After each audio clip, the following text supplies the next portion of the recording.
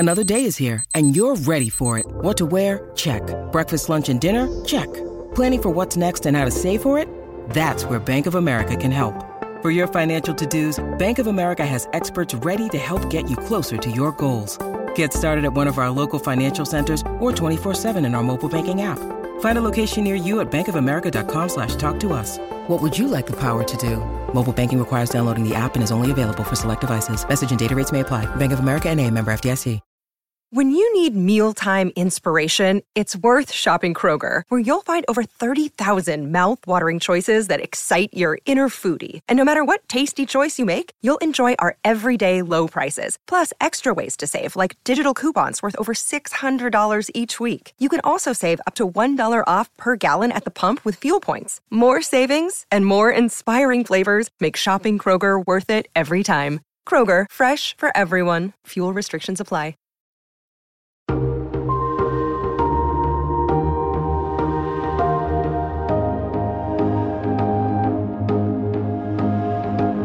From Variety, celebrating more than 115 years covering the business of entertainment, this is the Award Circuit Podcast. All of Paul's family's in it, including Maya Rudolph, who's incredible. And Cooper's mom and his siblings are in it, and my whole family's in it. And it just feels like we all went on this weird family vacation together in the 70s. So watching it, I think it's like a yearbook. It feels like you're watching a yearbook of the best summer of your life. Making Licorice Pizza was a family affair for star Alana Hayam, as well as her director, Paul Thomas Anderson. I'm Janelle Riley. On this episode of the Variety Awards Circuit Podcast, we talked to Alana Hayam about her first ever feature film role, Licorice Pizza, as well as her hugely popular band with her sisters, and much more. But first, our Awards Circuit Roundtable dives into the hot topics of the week, including how COVID has disrupted this Oscar campaign season again. It's all next on this edition of the Variety Awards Circuit Podcast. Stay close. Hey everyone, back here in the Roundtable, it's Michael Schneider along with Clayton Davis. Hello, Michael Schneider. Hello, Janelle Riley. Hello, waiting for her at-home COVID-19 test results as we speak. Excellent. We're rooting for you, Janelle, and Jazz Tangcay. The untattooed Jazz Tangcay. You don't have any tattoos? No tattoos. Oh, I have one, but it's so old. Well, before we start it all, I think I want to explain now to our listeners what Jazz is referring to, because this is a revelation. By the time you're listening to this, you have this week's issue of Variety magazine. Pam and Tommy on the cover. Yes, yours truly wrote a big cover with Sebastian Stan and Lily James about the upcoming Hulu limited series Pam and Tommy. It is fantastic. Run, don't walk to your streamer and watch it the second it premieres on February 2. The makeup, the hair, the wardrobe, it's incredible. They really have transformed Lily James and Sebastian Stan into Pam and Tommy, including Sebastian Stan, who does not have a tattoo at all on his body, had to undergo hours of tattoo stenciling every single day, including the massive mayhem on the torso, which of course is one of Tommy's defining characteristics. But Jazz just blew our mind. Jazz, tell us what you wanted to do as a 16-year-old back in the good old UK. Back when I was living in London as a 16-year-old listening to Motley Crue, Guns N' Roses, I was more obsessed with Motley Crue and Tommy Lee, and I wanted a mayhem tattoo. And my mother took me to Kensington Market, which no longer exists, took me to the tattoo parlor because obviously the best tattoos were done either at Kensington Market or Camden. And I had a photo. And I said, I want this tattoo. And he said, come back in 2 years' time. And yes, I did want the mayhem tattoo emblazoned across my torso. Yes. Hold on, wait. He denied you, though, even with your mom 16. there? I was underage. But your mom was there. Did they not allow you? We think mom was in on it. Mother was in on it. She knew that I would not be allowed. By law, you can't do it even if you have an adult with you. And really? I'm very glad that I didn't have. Oh, I'm so sad this didn't happen. This is the worst twist ever. No, this is what I wish someone had stopped me when I went into a tattoo parlor at 20 and said, put Homer Simpson on my shoulder. Like, do you have Homer Simpson? You don't That's know incredible. that? No, I didn't know that. No, Wait. it's an old tattoo. Oh. Also, you see it? Oh, I see a tattoo. Oh, yes, I do. That is awesome. That is Janelle. Homer. That actually makes you so much cooler. Gosh. You should have opened our friendship with that. I just assume everyone knows. I mean, I think it's on my Wikipedia page. Wait, Janelle, you have a Wikipedia page? Here's another thing I didn't know, that you had a Wikipedia page. She's famous. Over the years, there have been various pages, and then they get taken down because I should not have a Wikipedia page. There's no reason for that. And then, like, it comes back up later, and I know it's definitely been part of the trivia in there once upon a time. I don't know if it still is. I don't even know if I have a page right now. I most likely don't, and that's fine. I don't know. I'm going to go look now and see if Janelle's spreading propaganda on the internet. Well, and similarly, I wish someone, back when I was a big Tupac fan in the 90s, if someone had told me not to get the Thug Life tattoo on my torso, that would have been helpful. Please tell me you have a Thug Life tattoo. Now you have to show us, yeah. Wait, am I the only one amongst us who is tattooed? No, I have a tattoo also. I was going to say, I thought Clayton had. Yeah, okay. I have the comedy and tragedy masks on my arm.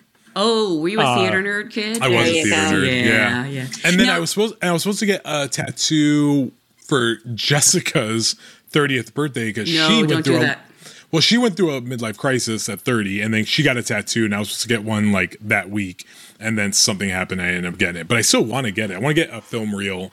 Oh, okay, not her name or anything like that. No, never do that. No. Never do that because you will break up the next day. Yep. Names are not good. I always wanted to get a tattoo of Hervé Villachez. What? A tattoo of tattoo? Of tattoo. Wow, Mike Schneider's on fire today. I'm just here for the dad jokes. I'm just here for the dad jokes. Look at him. And for the record, Janelle Riley does have a Wikipedia page. I'm looking at it right now. Oh, okay. It has your age and birthday and everything. From what I understand, it's my wrong age, so we won't go any further than that. Sure. Yeah. All right, here's the assignment for all of our listeners. Let's see who's actually listening to the podcast. Let's see what you can add to Janelle's Wikipedia page over the next week. And next week when we come back, we'll see what has been added to Janelle's page. That's going to be fun. That's our check-in for the rest of the season. It's funny you say that because I remember early on in The Office doing an interview with Rainn Wilson and asking him about his emu farm. Because it said on his Wikipedia page at the time that he had an emu farm, and he's like, I don't know who put that in there. And I'm like, oh, I'm really disappointed. Rainn Wilson doesn't have an emu farm. I believe everything I read on the internet. There's only truth spoken on there. All true. All right, everyone. So here we are. We're what are we doing? What is this season in the middle about? of this ongoing season? Oh, Janelle's got her COVID results. It is a negative. Oh, all right. It looked like a pregnancy test. I'm not gonna lie. That would also be a negative. No, not that I'm surprised. I was just taking one because honestly, it was going to expire. So I thought I'm a hermit, man, and like most events have moved back to being virtual. So I have not gone anywhere. A good segue to sort of talk about this weird sort of situation we're in now, where right now everything is going back virtual again. Things are being postponed, pushed back. So we're a little bit in limbo right now with this weird season. And what's that going to mean as we, continue to trudge along this award season? What Clayton? What do you think? I feel bad for studios right now because I think obviously they were planning in-person content for the entire season, and different from last year where we were all planning to be virtual and they had months to do so because it didn't look like it was going to end, to screech to this halt right before Christmas. I think now is having them juggle a few things and not knowing what to do with this last time of recording. We have 10 days remaining until Oscar nominations officially open, and I just kind of think everyone's going to kind of twiddle their thumbs, and that actually could provide a very wide open race and could tilt into many unexpected directions. It's so hard, and I by the way, I recognize as I say this, there are much, much worse things going on in the world. We're complaining about losing events, obviously, but we felt like we got a taste of our normality back before, like you said, it really did come to a screeching halt. And I'm glad people are being safe, and I'm glad that people are so creative and, that we can do these things virtually. But yeah, it is disappointing, and to see award shows getting postponed. You know, I'm curious if the Oscars might delay a little bit again. I don't know. Clayton would probably be the right person to ask that. Yeah, a lot of people have asked me that, like I would have the answer, right? Because I'm well yes into or no, it. Clayton? Yeah, I don't think they will. They're in the best spot of everyone right now. You know, March 27th is more than 2 months away, and I feel as though no matter how bad this gets, I don't think we're shutting down again, no matter what. I think people are just like, we'll never go back. The economy can't handle it, and I just think people won't. So could it be a toned down Oscars? Yeah. Like, could there be less people in the room? Probably. But I don't think it'll move dates. Also, phase 2 is already ungodly long. It's 7 weeks. So imagine that being longer, I would die. Wait, sorry. The time between when are nominations? Nominations are February 8th. Okay. 7 weeks is phase 2, which is already so long. Yeah. So imagine another like 3 added to that. I think the only thing that we've lost, and to Janelle's point, yes, there are much bigger problems in the world than us losing events, is losing that gauge of voters and like what they're 1,000%. loving, what they're not liking. Like that suddenly has gone, and you know, we can't tell anymore. But also, Janelle and I were talking about this before we even started recording, is like suddenly there's been an influx of like Q&As all going virtual, and like it's just last minute, the scramble of endless Q&As, which is great. I'm not going to complain about it. I love doing them, but yeah, they offer something. And I think what you had just said, Jazz, when it comes to this influx and the way everything has been working, like up until now, we don't know. But I have no way of quantifying this. So let me preface this with, like, I don't have physical proof, but I believe that this is going to be the most underwatched season maybe in history. Really? I was thinking if Spider-Man could get that nomination. Or... Well, no. So I think I think people have seen Spider-Man. And I think they've seen, I could say maybe like there's 3 or 4 films I could be like, yeah, voters have watched that. I've spoken to voters who haven't seen Belfast, Power of the Dog, King Richard. Like, literally in the same sentence will say I haven't seen those 3 movies yet. And I think they're kicking the can down the road. And maybe they'll make time at the last second, or maybe they'll just vote for Spider-Man No Way Home. Yeah, no, I was going to say, like, I've been asking people, it's like, have you seen Belfast? And these are people that I've been pushing since like November. And I'm like, no, didn't watch it over the Christmas break. But they've seen Spider-Man. They've seen House of Gucci, which explains why it showed up last week. They've seen Being the Ricardos. They've seen, like, they've watched Tick, Tick, Boom, right? Yeah. So, like... Yeah, those SAG nominations were very populous. Like, there were no, like, small little movie that could, like, that got into that fray. Like, they were big movies that made noise. What were you saying before, Janelle? Oh, I was just going to say, to that end, since we're getting ready to vote, is there anything that you really want to push people to see? And bear in mind, I have friends who I've been telling to watch Succession for 3 years who are just now starting, so I know no one's going to listen to me. And they love it, by the way. They love it, yes. And Succession isn't eligible for the Academy Awards. It's also that. We have to say that for voters who could think that for a second. Just putting it out there. And I do think, I know there's obviously ways for Academy members to screen all of these films, but there is an accessibility issue still. Like the ease of just watching something on Netflix or Amazon versus the inability to see certain films like Belfast at home unless you're signing into whatever screener. Maybe you don't have that link. Or the Academy access. Streaming room, which is still difficult for people over the age of an age. I'm not going to say a number, but older people do have trouble with the streaming room. Yeah, so I think that plays into it too. Streaming. So because I haven't, so obviously I don't have access to, since I'm TV, not film, so I haven't been able to see Belfast yet because I don't have access to, and so I'm not talking about it. And if other people who aren't members also aren't talking about it, then suddenly it's not in the zeitgeist. But you know what is Don't Look Up, because everyone was easily able to watch that on Netflix. So they're talking about it on social media, and it feels like it's more of an event and something that you need to watch. Yeah. That's you hit the nail on the head, because I think that's exactly what's happening is that, you know, like BAFTA, like my first year voting in BAFTA, they don't have a streaming app. So you have to watch it on your computer and then stream it to your TV, but you can't do that for every movie. Some movies don't allow you to stream it to your TV. So then that became incredibly frustrating, and Spider-Man was on there the entire time, but not available until they just pulled off and said it's not eligible. That's it. Oh, that's right. It's no longer eligible. It wasn't eligible for BAFTA, so... Did they miss a deadline or something, or was I don't think they're having a. I don't think they could make it available in time, nor release date or something tied to it. But yeah, that's eligible next year, technically. Probably, yeah. That's always weird when that happens. I remember, I feel like Dallas Buyers Club was like a year behind and had already won Oscars. Halle Berry and Charlize Theron both got nominated the year after they won the Oscar, but they both lost BAFTA. For the BAFTA, wow. But looking at what we have, and using the precursor chart that I keep as a good indicator, not saying Critics Awards matter as much as people think they do, but it's a good place to go discover some movies. So like Power of the Dog still leads the charge. I think we still need to say watch Power of the Dog.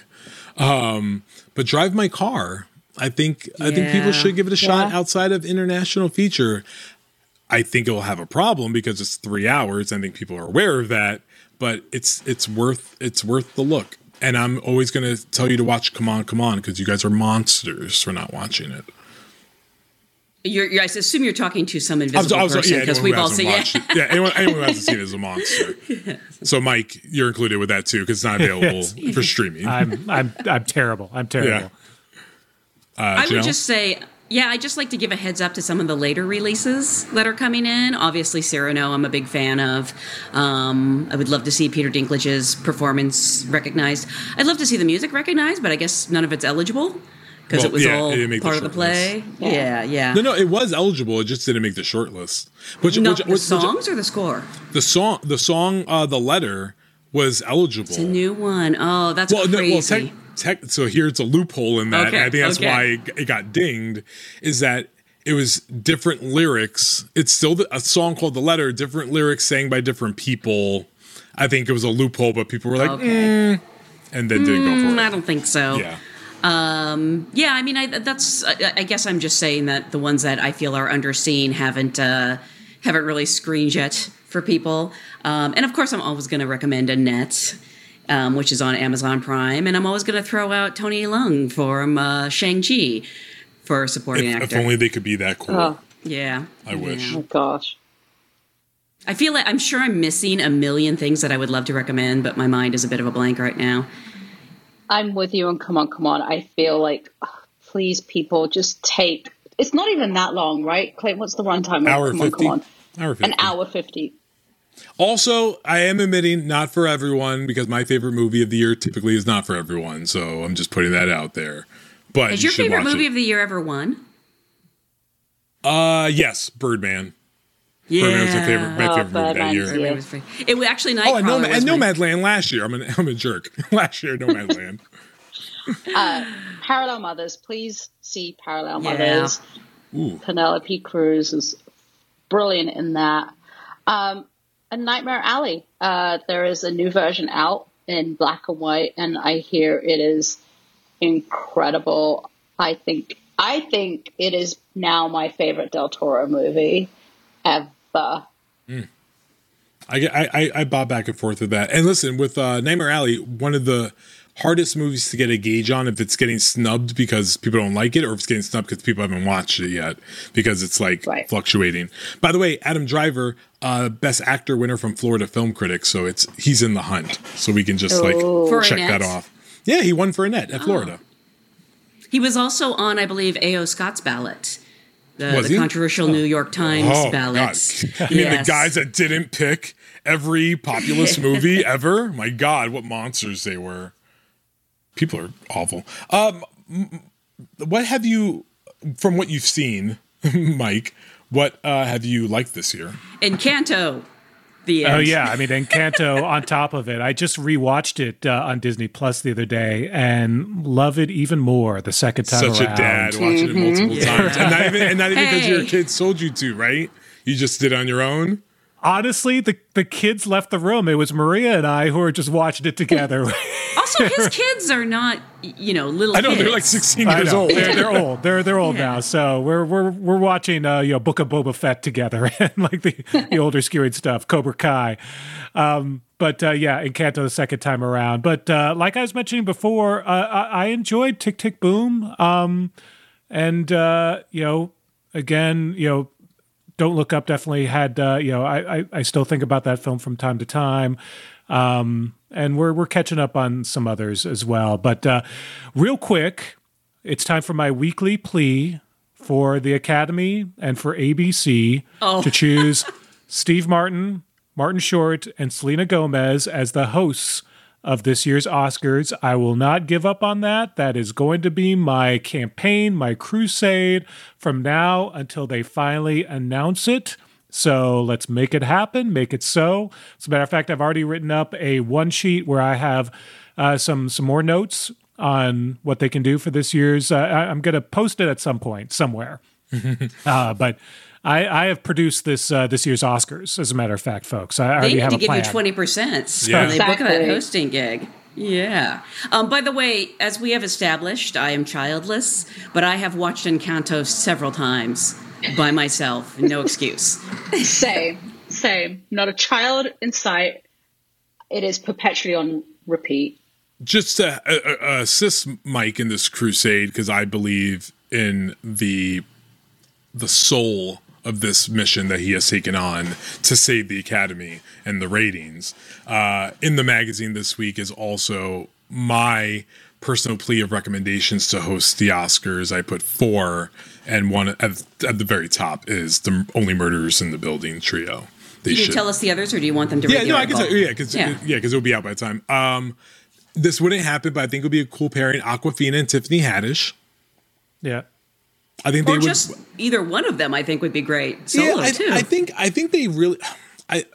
Maybe I don't know. Maybe I'm thinking too much into this. I really think the Oscars, whatever host they choose this year, I think they almost have to go with a pairing. I think it's too much to give it to one person. Yeah. No, I get agree. that. I agree. Yeah. Or 3 people. Then my second one is Middleditch and Schwartz, because I will bang that drum, because that stand-up special is incredible. I think they should do half of it improv and only the other half a little planned. And then I said The Lonely Island and Tim Robinson. Oh my God. Have you ever seen the Lonely Island cut song from the Oscars? They wrote a song one year, and the idea was to get people like Chris Hemsworth to sing about, like, why isn't my film being considered for Oscars? You can find what do you call it? Not an automatic, but like they actually put the song online, and like Really? there's this, and it's like, when Chris Hemsworth is sitting at home watching the Oscars, like, why not me? And then at one point, Michael Fassbender comes in, he's like, come on, The Snowman was good. What do you mean 5% on Rotten Tomatoes? It is now. It's Andy Samberg, I think, doing all the voices, and they didn't do it because they ultimately couldn't get all these people to sign off on it. But it is genius. So Genius. I don't know if you know this about me. I'm a huge Lonely Island fan. It was the last concert. It was the last concert I went to before the pandemic happened. That's amazing. Wow.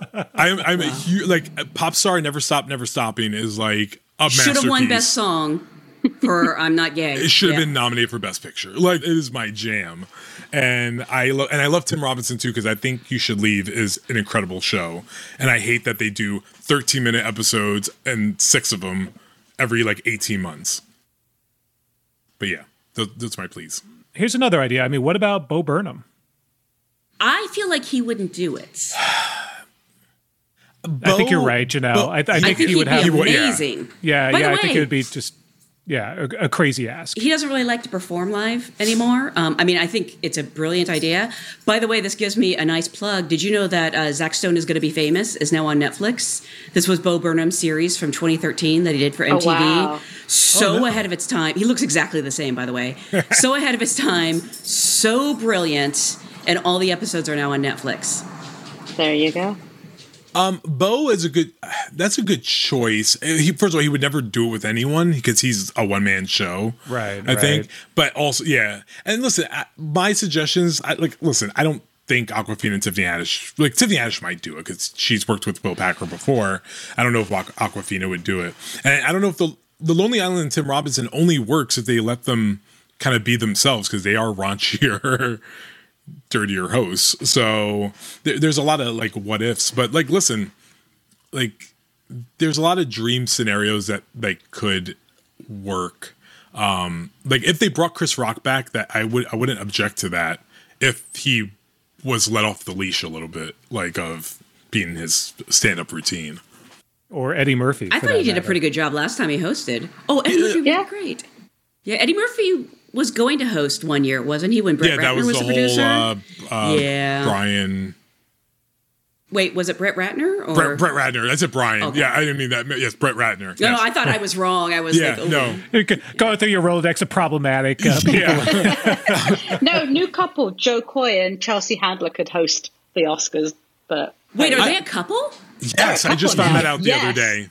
Yeah. They've been friends for so long. Yeah, they're actually a really cute couple. Really, oh my gosh, good funny for them. together. Yeah, that's so funny because I did a cover story on Joe maybe about a year or two ago for when he was receiving an honor from Just for Laughs, and Chelsea was one of my supporting stories. And the way they talked about each other, I was like, why aren't these two together?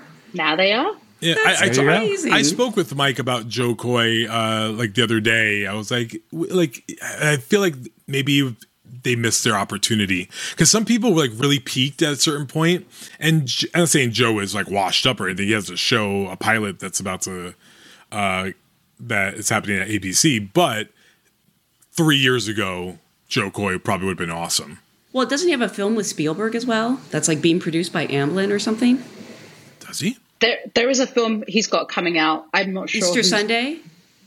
I feel like that was developed through. Oh, yeah. I could be totally wrong, so I'm just going to stop now. But I'm super excited about that. I like the Asian representation there. Yeah. Oh, I was 2 seconds from putting Randall Park on this list because I think he Randall would be Park and Kat Dennings, who I ship. That would be great. Here's a late addition to the list. Now, unfortunately, it's from a different corporation, not from Disney, but from Viacom CBS. But the Women of Yellow Jackets. Boom! Right. Well, didn't I say Melanie Linsky last week? We don't. Last we week don't I said Melanie Linsky. Yeah, that's too good for our world. But can you imagine them? Like Christina Ricci, in Juliette character. Lewis. In character, they all have to do it in character. Especially Christina. Oh my God, Christina Ricci. Yeah. And slowly people in the audience disappear throughout the evening. Where'd Tom Hanks go? We don't know. I think they're feasting on him in the back. So, Yellow Jackets, guys. Yellow Jackets. Yellow Jackets. Cast. If they also could coordinate, and I know one of them is like kind of falling off in favor on the internet, but the Four Chris's probably would have been really. Someone cool. is always falling off in favor on the internet. Yeah, it's. But the Four Chris's, I think, would be good and interesting and fun. I feel like they would be up for it. They seem to have a good sense of humor about Chris it. Pine sings like an angel, so he would be incredible during some opening numbers. I don't know if Chris Evans can sing though. Of course he can. He might be in Little Shop of Horrors. So what are the other two Chris's? So there's Pine and Chris Pine, Pratt, Evans, and Pratt, Hemsworth. and Hemsworth. Hemsworth. Well, I think maybe you take out one of them and put in Rock. So The Rock. No, Chris Rock. Chris Rock. Chris Rock. Yeah. Yeah. Damn it, you're one right. Of the Chris's. He did that sketch. Didn't he? Wasn't there a sketch where like all the Chris's were together and Chris Rock showed up like, hey guys. Right. So I don't know what it was, but I have a faint memory of it. But The Chris's, you know. Yeah, I think if you do the think Chris's, you have to include Chris Rock in that. You mix. know what it is? Yeah. It's that Lonely Island video I just referenced. Oh, I really? think they do that. I think they talk about like There all you the go. Chris's getting together and Chris Rock shows up. Andy Samberg. All's coming together. It's all coming together. And Brooklyn Nine-Nine is done at NBC, so you're not cross-promoting anymore. Don't say that. I'm still in denial. I know, but like you have some stuff there. Like I even God, like I don't know how it could work, but like Jake Johnson, Max Greenfield, New Girl like hosting gig would be pretty damn amazing too. Michael Schneider's influence on you is beginning to show. I love New Girl. Like season 1 of New Girl is one of the best single seasons of comedy in the last like 20 years. It's incredible. Great show. So, well, we have a lot of picks here, but I'm still going back to. There is the 4 of us also. We are available. Yes. We will draw in a crowd. And we come pretty cheap, so no contract. Speak for riders yourself. See why you, Mike? Why you underselling us? How can we get pay equality in this country if you're underselling us already? This is true. Terrible negotiator. This is actually this is a very diverse panel. We actually check all the boxes for Oscar demographics. So many boxes. There you go. I'm so sorry the dog is freaking out. There's someone at the door. Sorry about that. Well, I think that's probably a good time to end it anyway. So that is our cue. One quick thing. Yes. Look up Why Not Me, Lonely Island that on YouTube. That is where you will see the wonderful opening song video. All right. There we go. We got homework, everyone. And don't forget to mess with Janelle's Wikipedia page. We'll see you next week, everyone. Do not do that.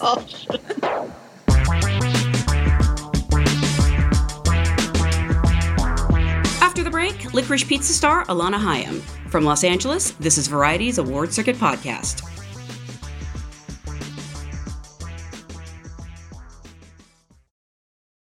Hello, it is Ryan, and we could all use an extra bright spot in our day, couldn't we? Just to make up for things like sitting in traffic, doing the dishes, counting your steps, all the mundane stuff. That is why I'm such a big fan of Chumba Casino. Chumba Casino has all your favorite social casino-style games that you can play for free anytime, anywhere with daily bonuses. That should brighten your day a little.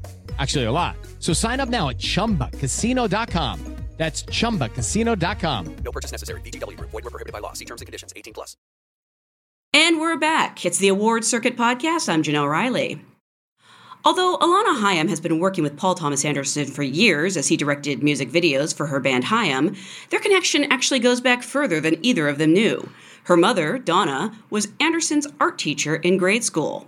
Shot in the San Fernando Valley, where Anderson was raised and lives with his family, Licorice Pizza centers on Gary Valentine, a teenage actor and entrepreneur played by Cooper Hoffman, and Alana Kane, a 20-something woman he meets while waiting to have his school picture taken. She's working as an assistant to the handsy photographer. Hayam plays Alana, who gets roped into Gary's schemes. They start a waterbed company, audition for movies, and get involved in a mayoral campaign. I'm cooler than you. Don't forget it. I don't need you to tell me whether I'm cool or not, old lady. What was that? I said What was milady. that then? I said milady. What was My that? lady. I don't need you to tell me whether I'm cool or not. You're not cool, and your breath smells. In a fully naturalistic performance, Alana Hayam shines brightly and could be the winner of multiple Breakthrough Performance Awards this season. I recently chatted with Hayam about Licorice Pizza, which includes the coincidental history between her and Hoffman. It turns out she and her sisters once babysat him. Hayam also discusses being surprised to learn Anderson had written the role for her after he sent her the script asking for feedback. And she talks about how she and her sisters first met Anderson when he told a mutual friend to give them his email. Now, during our conversation, several of Hayam's family members, including her mom and one of her sisters, call.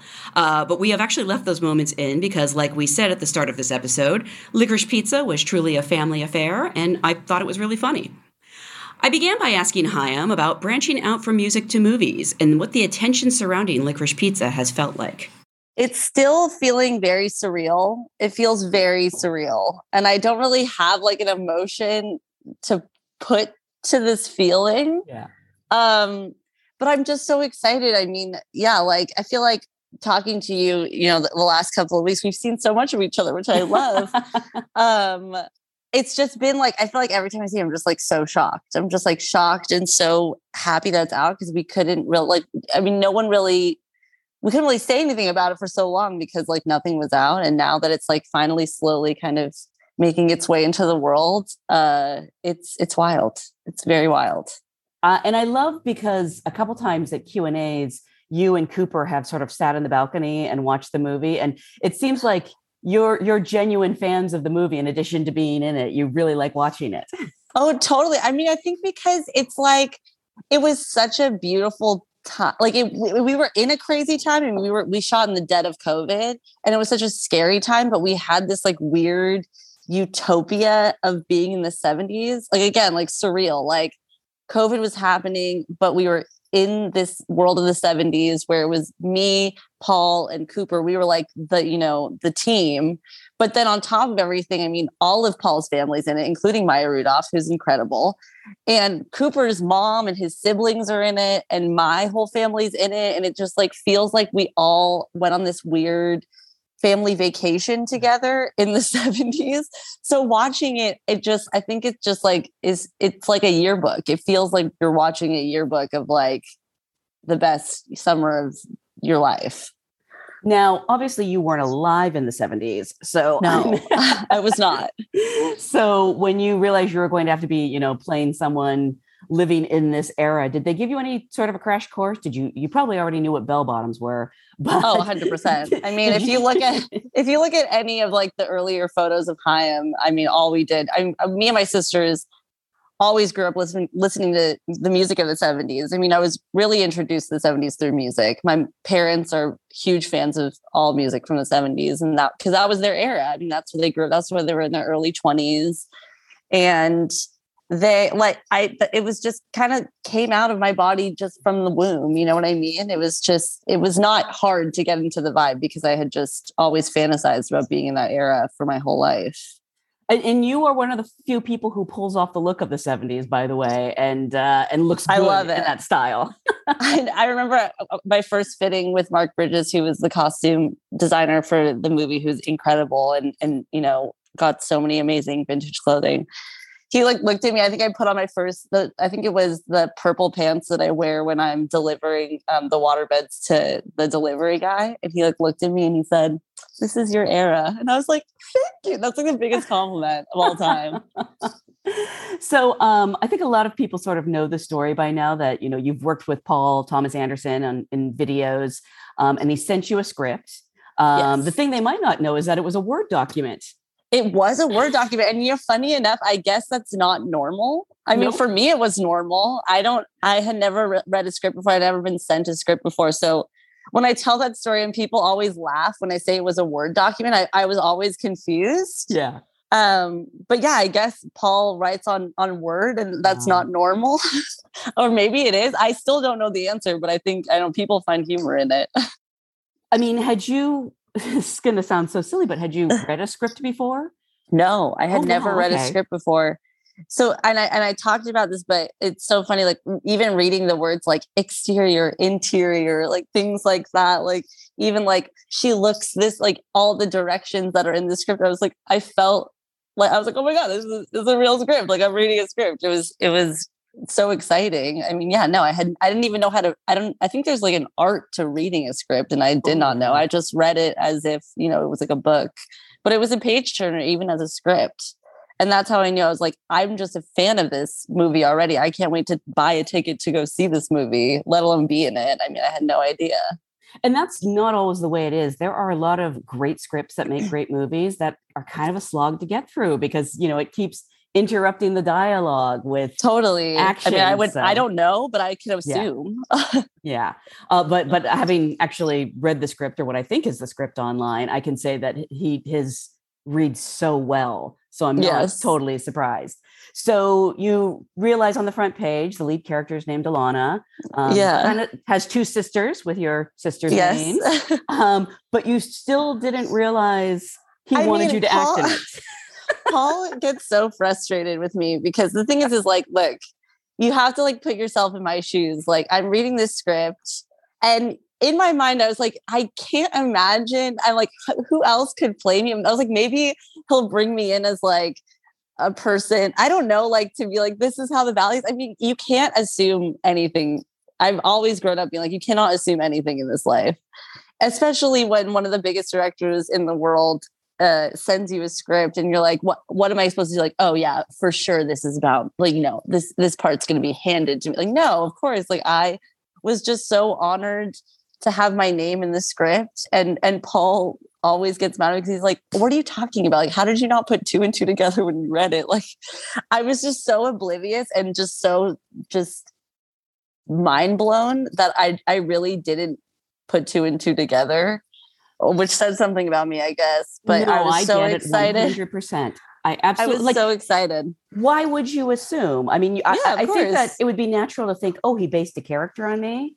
But, yeah, maybe. Yeah. Even that, I was like, this is nuts. I was like, okay.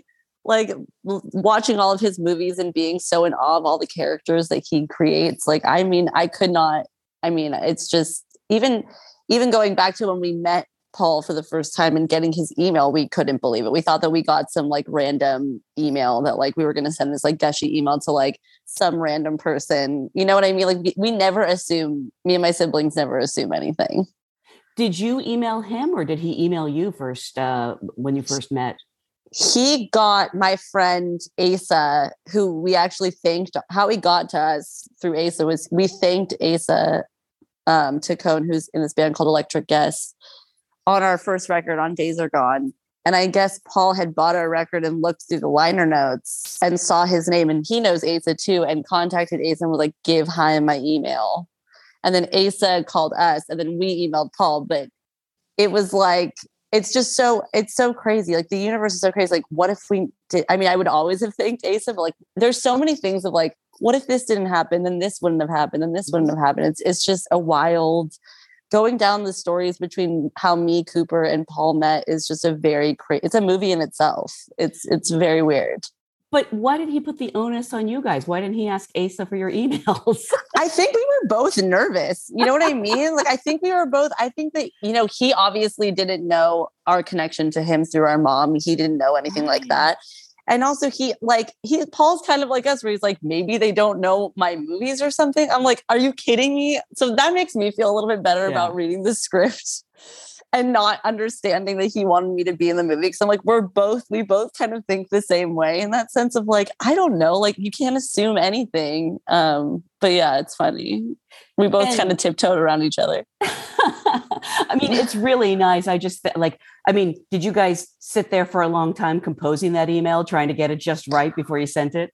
Oh yeah, 100%. It took us 3 days. It took us 3 days to write the email to Paul for the first time and I think that he thought like, oh, they don't want to, like, maybe like they don't know who, I don't know, like maybe they don't want to meet me. And like, it really was just us. Like it took us, and it wasn't like an hour a day. It was like 3 full days, like full days of like, okay, this paragraph doesn't read right. We need to rewrite this paragraph. Like it was a novel. It was a novel, the first email to Paul.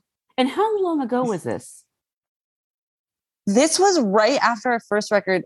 I'm so bad with dates, but I think it was 6 or 7 years ago, which seems like, I mean, it's a long time, but to me, it feels like I've known Paul for way longer than that. Yeah. But yeah, I think it was around 6 or 7 years ago. Okay. Because I first met the three of you at a screening for Phantom Thread. You came and supported Paul, which I thought someone asked me to take a photo of him with the three of you. Oh my God, amazing. I have that photo somewhere, actually. Oh my God, we need to get that framed. I need this photo. Yeah. And you're making a really funny face in it. So. Oh my God. Sounds like me. Sounds about right. So I knew that, and obviously you had worked with him. At what point did you put together that your mother had been his teacher? Well, I had known that. I mean, my mom had always told the story of how Paul was her student because Paul's movies would always be on the TV. Yeah. So every time Paul's movies would be on the TV, she'd be like, I taught him. And we'd be like, Mom, like, what are you talking about? Like, there's no way. I mean, there's very little photo evidence that it happened. And so when we met Paul, it was not only was it like, maybe we shouldn't tell him about Mom because maybe Mom didn't teach him. I mean, my mom's not a liar, but it's like kind of outrageous. You're like, Mom, you taught Paul Thomas Anderson. It just seemed very outrageous. Again, can't assume anything and not even what your mother says. And also like, I just didn't know if he liked my mom as a teacher because I didn't really grow up with super inspiring teachers that, especially at a very young age. And when we told him finally, because my mom was also Miss Rose, she wasn't Miss Hyam. This was well before my mom had even met my father. And so when we told him, like, Miss Rose, Esty, my eldest sister, like, just shouted it out to him. I think she like screamed it at one point because we were all so nervous to meet him. He was like, Miss Rose is you're Miss Rose's daughters. Like, he was mind blown. And he had this, painting of the mountains from Close Encounters of the Third Kind that he had saved all of these years, which when you actually think about it, like, Paul has moved, countless times in his lifetime and saved this painting, which, it meant a lot to him. So it's crazy. It's a crazy connection. And was she his teacher in first grade? I forget what grade, but it was younger school. Like, young, he was like 6, 7, or 8. She was like the younger school, the lower school teacher for art. Paul said the loveliest thing, not surprisingly. Everything he says is pretty lovely, about how he didn't know that was your mother. And he's like, but I did know, like, on some level, I just, I felt this connection. When, it's like, it's weird. I always felt like it's so weird. I always think about like how the universe works in weird ways. Saying it out loud feels like very like misty woo-woo, like, like I'm from LA and the universe. And it kind of like makes me want to throw up every time I say it. But it really is like, I feel like we were just orbiting around each other my whole life. Like, I had heard about him through my mom, and I also had watched his films and was such a big fan. And also, funny enough, I've said this before, but me and my sisters had this tradition growing up where when we were 16, each of us would buy the younger sister. So Esty bought it for Danielle. Danielle bought it for me. Esty started the tradition by, we went to Second Spin, which was a record store on Ventura Boulevard. And she bought Danielle, I think, like 10 CDs, which were going to be like the Bible for her years to come. Because 16 it's a very, pivotal age for a young girl's life. You start thinking about heartbreak and you're getting into like a different chapter. And Esty bought Danielle 10 records that would be her Bible, like one for partying, one for heartbreak. And I think the heartbreak one was like Joni Mitchell Blue, which obviously is the Bible for any girl. And one of the records was the Boogie Nights soundtrack. Wow. And so that was the biggest introduction to Paul, because I was 13 at the time. And I remember, I think I stole that CD and listened to it thinking that it was like a hits now, you know what I mean? Like a compilation of just like, and that's what I call, the 70s kind of thing. Like, I didn't even know what Boogie Nights was because I was so young. My parents didn't let me watch the real Boogie Nights. So I was, older. Fair. And, fair. And so I just thought that it was like an amazing compilation CD. Yeah. And then seeing the movie, I was like, oh, this is incredible. I thought Paul Thomas Anderson was just like a really great music supervisor. Also at the risk of sounding woo-woo-y, because I tend to be very jaded about that stuff. So many weird coincidences have happened throughout my life. And I read a book that said, coincidences are a gift from the universe, whether you believe in a higher power or anything, but like, totally don't scorn them, just embrace them. 100%. Yeah. And that's how I feel. Yeah. 100%. But I do feel weird talking about it sometimes because it sounds, you sound a little crazy, but I all the time I sound crazy, but when I write down all the crazy ways that me and Paul, even when we didn't know each other, like all the crazy coincidences that happened in both of our lives, it's very jarring. Yeah. It's jarring. It's crazy. You've been on a path, I feel, to meet for a while, and it's I know. Happened. Yeah, I know. It's wild. So I mean this jokingly, but as someone who like doesn't really get along with their siblings, I'm fascinated by people who can work with their siblings. And then, Paul Thomas Anderson picks you to star in his movie. Your sisters are also in it. But, was there ever any sort of like sibling rivalry about like why they didn't get to be the lead in a movie yet? Oh my God, no. Honestly, I think because it happened so slowly, there wasn't like this big conversation between me and Paul and like my siblings where it was like, fight to the death for Alana Kane. It was never like that. We were all just like, so again, like so shocked that he even wanted me to be in the, like, we were all just like, wait, what? You want Alana to play and you want us and you also want my parents? Like, it was just like, we really didn't believe it until we were on set the first day. We were like, wow, this is so crazy. But Esty and Danielle were my biggest supporters through this whole process. And we were just having a blast. I mean, it was so out of our comfort zone. We never thought that we would ever be in a movie. And it was just, we just had so much fun doing it that we were all just like jazzed. I mean, it's like a really weird way to say it, but we were all just very jazzed that it was happening. Well, in some ways, I thought maybe they would be a little grateful because they got to have these great roles, but they weren't, filming every day. They didn't have all the pressure that you had. I would almost prefer that way to sort of ease into it. Yeah. I mean, I think it's so funny, like even talking about like, I feel like I've been asked, like, was there so much pressure, doing this movie? And I'm thinking back on the experience and there was no pressure. And I think that's why it's so free and natural but Paul kind of creates this amazing atmosphere while filming. And there wasn't a time where I felt like it was pressure. I mean, Paul knew exactly what I could do. I mean, he knew that I had never acted before and was very welcoming to that. And it was really just as fun as it looks in the movie. We just had a great time and music was playing. I mean, how can you not have fun in a pinball palace and a waterbed, showroom? It was wild. And now you're on a pinball machine. I'm on a pinball machine. Did they give you one? You should have your own. I'm like hoping, I'm like crossing my fingers. I mean, maybe if Paul listens to this, I'll miraculously a pinball machine will show up to my place. That would be amazing. I would be happy. I would find a space for it. If not in my place, my parents would definitely want that 100%. I really want people to know, if they don't already, I am such a fan of Paul's, especially since Magnolia.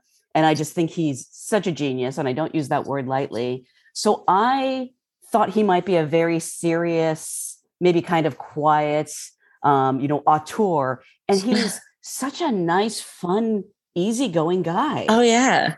I know. He's the best.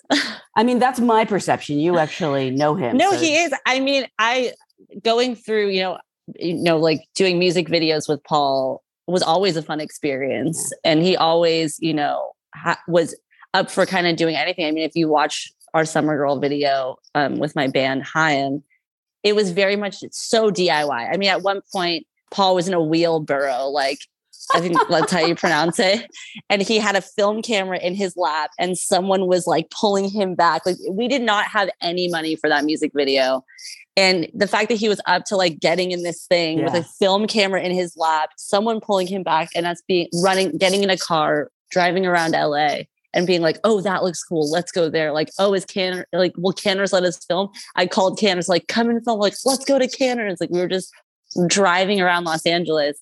And I always wonder, I was like, I wonder if this like energy is going to be how it is for the movie. And it was. I mean, it was really just kind of flying by the seat of our pants, in the sense of like, we obviously knew what we had to shoot that day, but it felt the same energy of like, yeah, do that. And like, he let me really run free with my character. And whenever I had an idea, there was no stupid ideas. It was like, I have an idea. And every time I said that, he'd be like, go do your idea. Like, and he would get kind of like this twinkle in his eye, like, oh, because I mean, he also knows that I'm very unpredictable. And I like, I like being secretive and freaking people out and keeping them on their toes.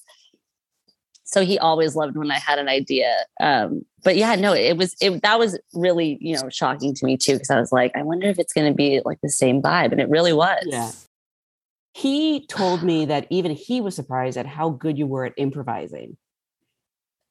I mean, I think the thing is the fact that even he says that I was good at improvising is an honor, but I think the only acting that he had seen me do was in between songs at Haim shows, which is not acting. It's just basically me and my eldest sister, Esty, have like a competition every show to see who can get the most laughs.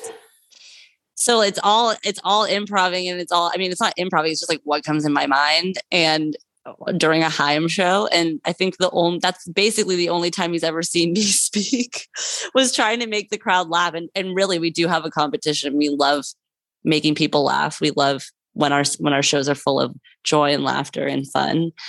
And so I think that's where my improvising skills maybe come from. I don't know. Well, he, I should mention Cooper Hoffman, your co-star. Who is so wonderful. And how great that you're making your movie debuts together. It's the best. You had acted before, not professionally, but no, not professionally. But you've at least done a play, right? I was in The Wizard of Oz. I was the Wicked Witch of the West in high school. I was, painted green, all that. But yeah, no, Cooper had never acted before, and he's so incredible. There were some times where I looked at him and I was like, how have you never acted before? It was shocking to me. I mean, there were a lot of times where like the set would go quiet and we would just be like, oh my goodness, we're shooting a movie here. Like, this is crazy. So correct me if I'm wrong, but you were cast and then Paul was looking for someone to play Gary. And totally, so you had to audition with Cooper to sort of like, see if the chemistry was there. Well, yeah. So, I mean, at this point, after me and Paul had kind of discussed the movie and I had the script, there wouldn't be an Alana Kane without a Gary Valentine. And I was like, who are we going to get? I mean, Cooper wasn't even in our mind at that point. And we went through, like the usual channels of, auditioning with real child actors that were incredible. I mean, the kids that I auditioned with were so amazing and were so like they had been trained and had done. I mean, one credit is more credit to my name, but they had done all these, movies and TV shows. And it was a weird thing. I mean, again, I hate talking about the universe thing, but because I feel like I say it. I'm embracing it. I'm embracing it. But I was waiting for this like overwhelming feeling of, oh, I found Gary. Like we found Gary. Like this is our Gary Valentine. And every kid was amazing, but it didn't feel like, oh, okay, we're gonna be a team. It felt like you're kind of on your own like vibe. I'm on my own vibe. And it made me worried because I knew, like, look, again, like you can't have Alana Kane without a Gary Valentine. And then one day I remember we were all together, me and my siblings and Paul, and we were kind of talking about it. And we were like going over things. And he said, what about Cooper? And I had only met Cooper once or twice before that. I think I met him once fully because we, babysat him, which is a funny story. But also, oh yeah, I babysat Cooper. He hates when I say babysit because he was like 13. He's like, I don't need a babysitter. Right. But really, I mean, okay, so talk about another universal coincidence. So during my second record, me and my siblings really needed to do a music video for Little of Your Love. So we had shot Valentine with Paul, and then he went straight into Phantom Thread. And basically it was like, I'm in Phantom Thread mode. Like I can't do any music videos right now. We were like, of course. And we had shot a music video that we didn't really like. It just so many things went wrong with it and we couldn't use it. And we panicked because my label was like, you need a music video. And if you're going to shoot another one, you need to shoot it in the next 4 days, or we're just putting out the one that you didn't like. Wow. And we were like, oh, for lack of better words, oh shit. And we were like, what do we do? What do we do? Like, we don't like this video. And then we're like, you know what? Let's just like put our tail, like, let's just ask Paul. And like, the worst thing he'll say is no. And of course, Paul, because he's great, was like, all right, I'll, come to the editing house of Phantom Thread. Like, we'll see what we can do. He's like, it has to be easy. And we're like, it's going to be easy. We promise. Like, let's just figure it out. And I mean, it ended up being one of the most complicated videos of all time, but we didn't know that then. But we showed up to the editing house of Phantom Thread that was in the Valley. And I walked through the door and it was Paul. And sitting in this chair was Cooper. I didn't know him yet, but I was like, oh, Paul has like a kid with him. Like that's not one of his children. Like, okay. And, Paul said, this is Cooper Hoffman. He, is visiting from New York. And I was like, oh, cool. And Cooper kind of had this air about him from the beginning that was, very intimidating. Like even as like, I think I was like 22 or 23. I was in my early 20s at the time. He was 13. And I was like, because all New York kids to me always are intimidating because they just grow up so much, tougher. Like they're taking, like the subway, when they're 10. And I was like, me being 10 was like me begging my parents to drive me to the Galleria, and they were like, no. But I was like, I feel like me and my siblings were already just so intimidated by Cooper, even though he was so young. And Paul got called away to, he had something to do with Fandom Thread, and he was like, I got to go, do this, but Cooper's hungry. Can you go take him out and to get food?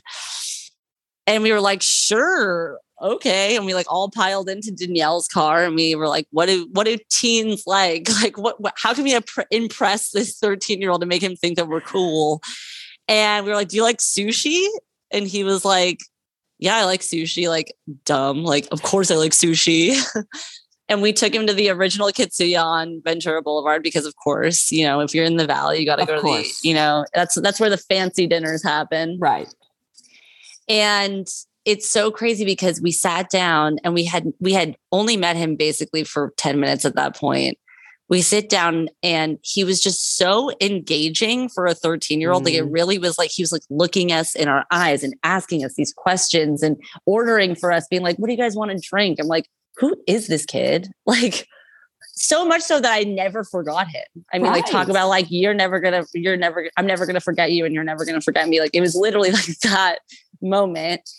And I was like, who is this kid? It's so crazy. And me and my siblings never forgot him. So when Paul, fast forward to years later, when we're talking about Licorice Pizza and trying to find a Gary Valentine, when Paul said, what about Cooper? I flashed back to that dinner, and I knew the beginning. I knew the first time that we go to Tale of a Coffee, I knew that scene.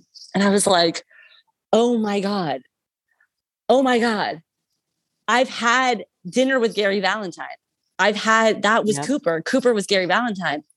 And I was just so shocked. And I turned to Paul and I said, yes, Cooper, yes. And I knew it from that moment. The second that Paul said it, I knew it. I didn't even need to read with Cooper because I knew it was going to be great. But we flew to New York, read with Cooper for the first time. And Paul says that it was terrible. Really? I mean, I think it was, the thing is also like, we were so nervous. I mean, we're reading the script out loud for the first time. We both have never acted before. We're both trying to my mom is calling me like 50 million times. That was my mom calling me this morning too. Oh my God, I got on with you. I'm like, Mom, Jesus Christ.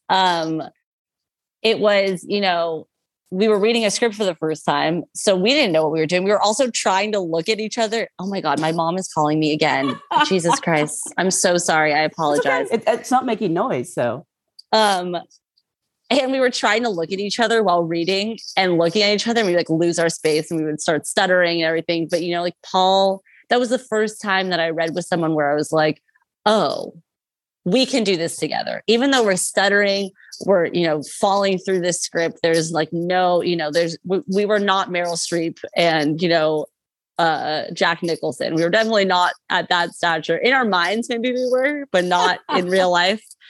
But Paul saw this thing, but I think we all kind of felt it like, oh, this feels like the team. And then it kind of just went on from there. It wasn't also after that reading, it wasn't like Paul was like, you got the part. We did multiple screen tests together, and every time we got better and better, and it was great. But yeah, Cooper was always meant to be my Gary Valentine, and I was always meant to be his Alana Kane. By the way, Meryl Streep and Jack Nicholson would probably tell you that they're not good at auditioning. So, oh my God, never expect anyone to be hard to perfect believe. in an audition. Auditioning is a very separate skill from acting. So, I've only done one, and I didn't even really audition. Just played myself. And of course, going from Cooper, we have to talk about your other co-stars like Sean Penn and Bradley Cooper. Am I right in that your very first scene ever shooting a movie was this epic, crazy U-Haul scene with Bradley Cooper as John Peters, and you're driving a truck?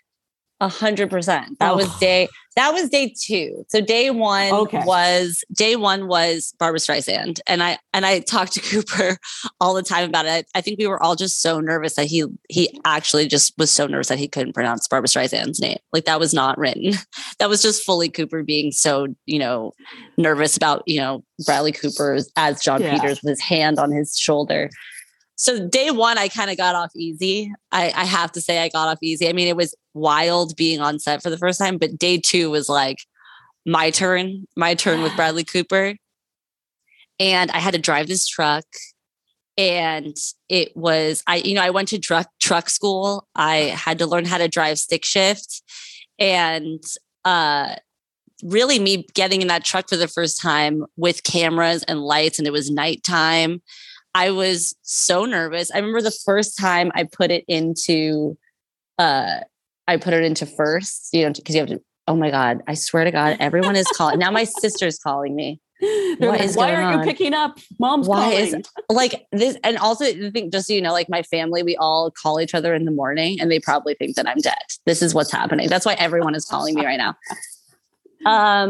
So embarrassing. Like it's so embarrassing. My family is too close. We have no boundaries. Again, I'm fascinated by families who get along. I think it's awesome.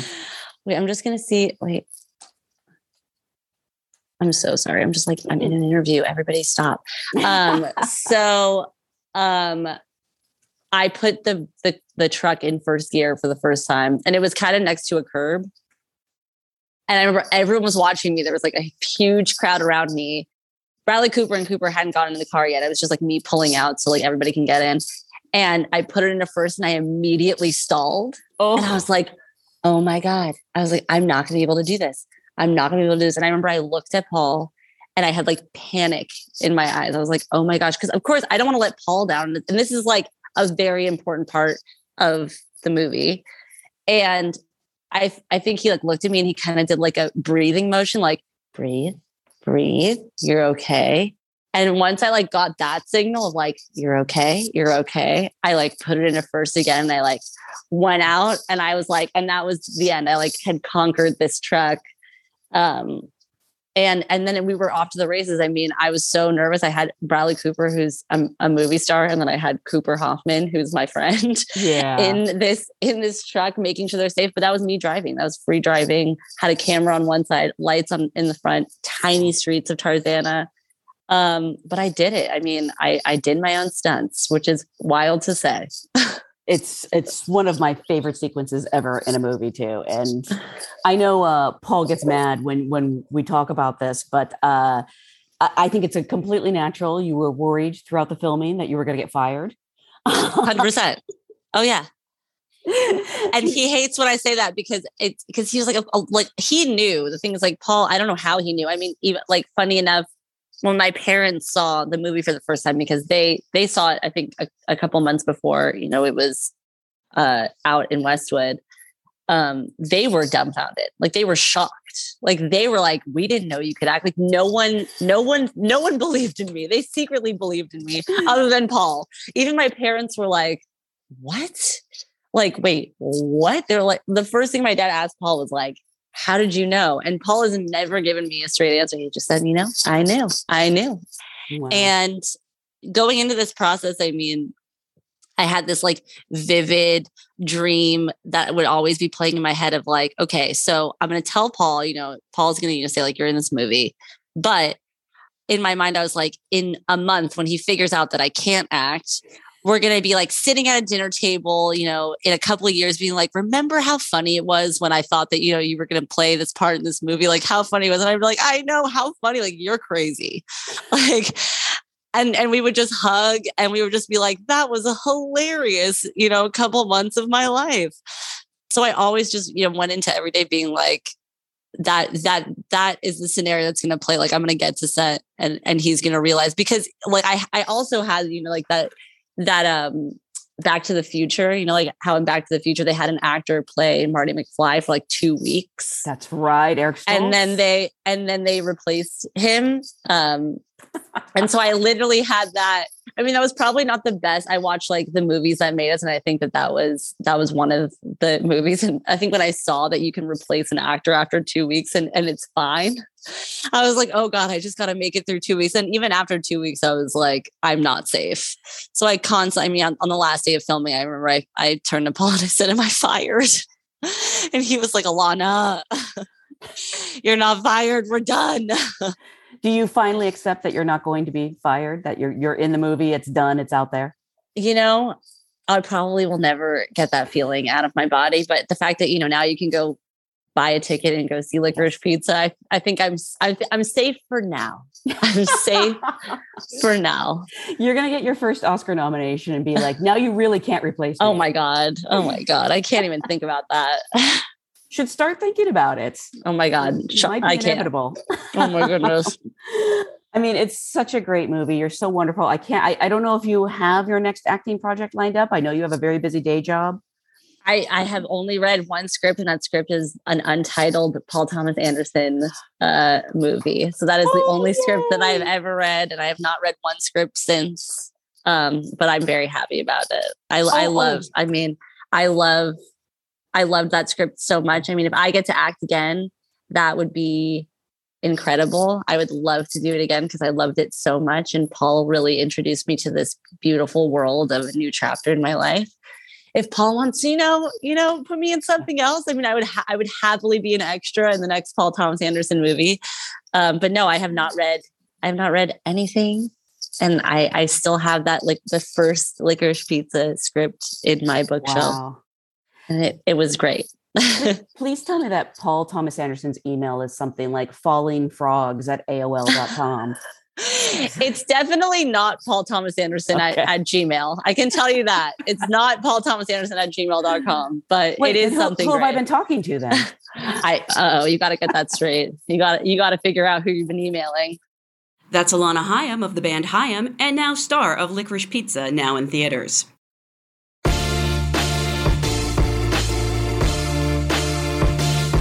And that's it for this edition of Variety's Award Circuit podcast. Drew Griffith edited this episode, and Michael Schneider is the producer. Be sure to subscribe to the Award Circuit podcast on Apple Podcasts, Stitcher, or wherever you download podcasts. Also, head over to Variety.com and click on the Award Circuit tab to find the latest Oscar predictions in key races, as well as your daily fix of news, analysis, and reviews. For Jazz Tankay, Clayton Davis, and Michael Schneider, I'm Janelle Riley. We'll see you on the circuit.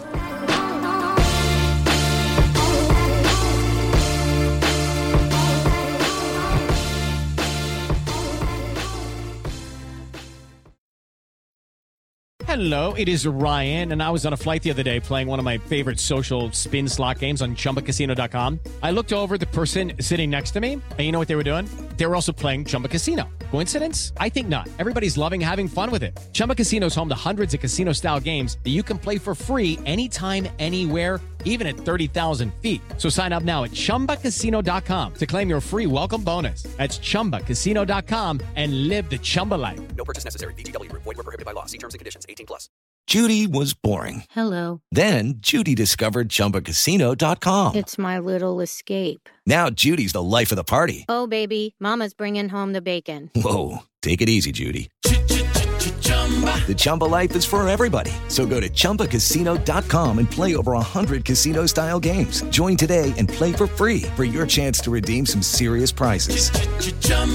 ChumbaCasino.com. No purchase necessary. Void where prohibited by law. 18+. Terms and conditions apply. See website for details.